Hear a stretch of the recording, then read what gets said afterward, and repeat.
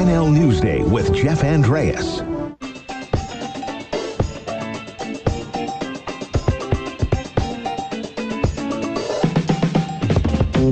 Thanks for tuning in to NL Newsday. Today, Tuesday, October the 26th. Trash, garbage, waste. Yeah, we create a whole heck of a lot of it on a daily basis. At least it sure feels that way.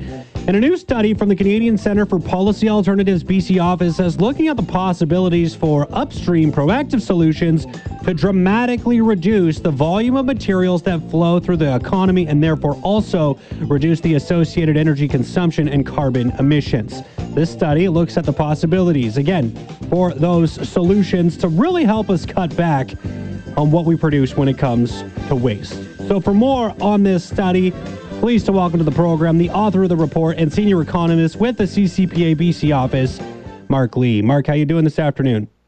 I'm good, thanks. How are you? Not too bad, not too bad. Really appreciate the time. Thanks so much for joining me. And yeah, this is obviously something that when I did my intro here earlier on in the show about half an hour ago, I was kind of previewing our conversation and saying how this seemed to be a really, really hot topic of conversation before the pandemic. COVID-19 really hit us, and then we stopped hearing quite as much when it came to, single-use plastics and trying to ban plastic bags and these kinds of conversations. They were really front and center for quite some time and seem to have tailed off a little bit.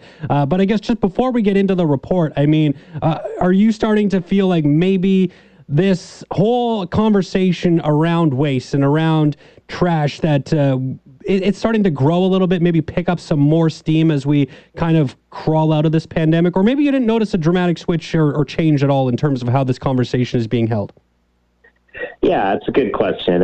Things fluctuate, to be honest. I think right now we are in a bit of an upsurge of interest, particularly around climate change. So, the big international meetings happening in a few days in Glasgow. BC just announced a new Clean BC climate change plan for the province. So part of what we're looking at is, the bigger picture on that. It's not just carbon emissions, but it's, resource extraction and habitat loss and reduced biodiversity and a lot of the stuff that is caused by a lot of consumption that we do as humans. And so we're basically looking at, how can we change our systems, not just to reduce our carbon emissions, but to just reduce our overall footprint that we put on the environment and look at, for example, Clean BC talks about is really interested in the idea of a circular economy. And that's basically, a key piece of the zero waste approach we're taking in this report. So normally we have a very linear production system. We extract things, we produce, we consume, and then we put it in the trash at the end of the day. And so the idea being that, of all of these stuff kind of lasts longer in the economy. And then at the end of a very long life with a lot of reuse, then eventually things get recycled back into new materials that go back into the start of the production system. So it's a circle or a closed loop. All right. Now, you look at, this was done in conjunction with, Waste Management BC, I believe, or Zero Waste BC. And it looked at a target of 2040. So 19 years from now, or really, I guess, almost down to 18 years from now, is a target for when we could be at a zero waste economy. Why was that date chosen? Why is that, to you, sort of maybe a reasonable timeline? 18 years might sound like a lot, but in the grand scheme of things, that's pretty darn quick. Yeah, I think it is, a fairly aggressive target, to be honest. And when you think about change that can happen in 19 years, so it's a full generation away. But I think it gives us time to put in place the systems that we need.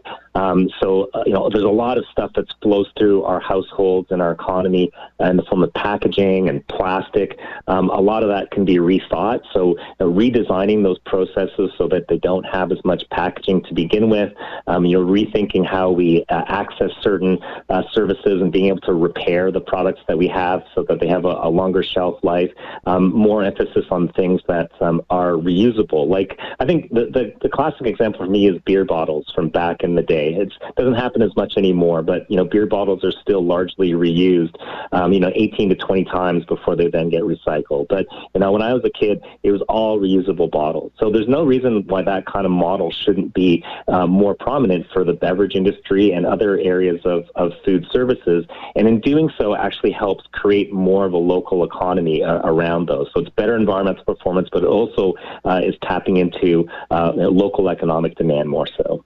Yeah, and part of this report kind of really focused on, or at least touched on, how British Columbia seems to be ahead of the curve when it comes to comparing to other jurisdictions when looking at things like composting and recycling. I feel like there's probably still a long way to go in both of those categories here. Like here in Kamloops, we just started a composting pilot program here for our municipal waste system. I mean, that felt like a long time coming. So there's definitely some improvements to be made. But when you're saying that we as a province are sort of ahead of the curve a little bit, I guess how much does that factor into the probability of a 2040 timeline for zero waste being attainable? Oh, yeah, and I think it definitely helps. I mean, part of the problem is that coverage is very uneven when you go around different parts of the province. So the sort of curbside collection and pickup and this separation of materials here in Metro Vancouver, where I live, is very different than Kamloops. I was just visiting some friends in northern Vancouver Island early in the summer, and they have very little in terms of options. So there's a lot more we can do using the public sector. We recommend developing a Crown Corporation for zero waste that can help coordinate across all of these different places, some of the harder to service areas in the province, standardizing a little bit so that, it's not like every place you go, there's different receptacles trying to accomplish the same thing. So having, a common set of receptacles for all the different types of waste, and just generally a more coherent system. So it's a little bit of a mess out there, but if we tighten things up, I think, we've put us definitely on the right track. Did you look at affordability at all when going through this? I mean, waste is it's not cheap. Recycling is not cheap. Composting is not a cheap process. And whenever we're trying to make big drastic changes in the way we try to, tackle waste and dispose of it in a more environmentally friendly way, it seems to come with a pretty significant cost.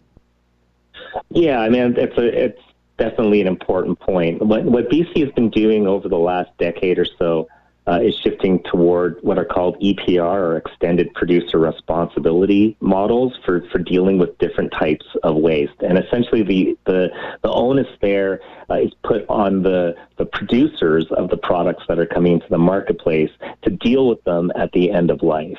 And we've had some good success bringing in a number of those different programs. We make a number of recommendations in our report around raising the bar on those programs so that they're more effective. And having a Crown Corporation is also part of that as well, so that a lot of these different programs, you have to go to a particular place in order to dispose of it. So trying to make it easier for consumers through more like local neighborhood level depots that are coordinated and make sure that those end-of-life materials get to where they need to get to for their next life. I guess one thing that kind of struck me, and maybe it's not surprising, but just for me anyway, I was a little baffled at just the number of times that the word incinerating came up. Is that something that still happens a lot in this province when we're trying to get rid of garbage, is simply lighting it on fire? To some extent, yeah. I mean, about a quarter of the waste here in Metro Vancouver gets incinerated. We have one major incinerator in Burnaby. A number of years ago, Metro Vancouver was pushing to have another one, but then they didn't want to have it located in Metro Vancouver, and sort of no one else in BC wanted to have a facility to burn our garbage. Surprise, surprise. But there's also a problem now of some of the waste that's getting diverted as feedstock in cement kilns. So it's another way of incinerating, but with even kind of lower standards than what we see at the Burnaby incinerator. So basically, we want to stop burning stuff. We should be phasing out the Burnaby incinerator, in place of other solutions that are more based on reuse and repair and just redesigning systems to get rid of that waste in the first place. Right, and that comes back to your previous point there, is really getting the consumer to make sure when they're making products that it's not made of such low-grade material that it can't only be reused like maybe more than once. I think one of the examples that was given was like yogurt containers. They can be turned down into like the plastic wood that you could kind of use for your deck, but after that, it no longer has a life cycle beyond that, right? Yeah, so when we think, what the idea of recycling is that, ideally those materials should go back into kind of a similar form as they originally came about. But for a lot of plastics and paper as well, they get what are called downcycled, so it's a more degraded use. Even a lot of the glass we put out for recycling, a lot of that gets turned into aggregate for sandblasting. So the idea is to push up the producers so that there's a lot more reuse happening. Again, the beer bottle example, Avalon's a dairy here in the Lower Mainland that uses reusable bottles for its dairies. There's no reason why more of that type of thinking couldn't permeate a lot of the common things we get from supermarkets, and just having these kind of loops where we're reusing those same containers over and over again. Mark, I do think this is incredibly interesting and very important, especially when we're talking about the subject of climate change on a grand scale. What can we do here in British Columbia? Well, a zero waste agenda for BC, as this report is entitled, is something that makes sense to at least be targeting. So I do appreciate you coming on and speaking to it. It's a 60-page report. I guess, we don't have time to get into all of it, obviously, but if there was one final point you wanted to make, I guess, what would it be? What would be your biggest takeaway that you want readers of this report, a zero waste agenda for BC? What do you want them to sort of remember when they put this thing down? I think plastics is an area where we really need to get our act together. We only recycle about 20% of the plastic that's out there. So particularly single-use plastics, and most of the plastics gets produced is just for like one use for a quick hit of consumption, and then it's done. So if we can get a handle on that, we would do ourselves a lot of good. Awesome stuff, Mark. Well, I really appreciate the time. Again, thank you so much for joining me, and hopefully we'll have a chance to do it again soon. Maybe we can see where we're at when it comes to the target for 2040 zero waste. I'm sure we can look at a progress report in the not-too-distant future. It probably wouldn't take too long to start seeing some steps to implement such a program. We'll see just how the government feels about it. But again, I guess thanks for the time today, and we'll catch up again soon. All right. Thanks so much. Take care. Awesome. That's Mark Lee right there. He is with the Canadian Centre for Policy Alternatives BC office, one of the authors for the report, A Zero Waste Agenda for British Columbia.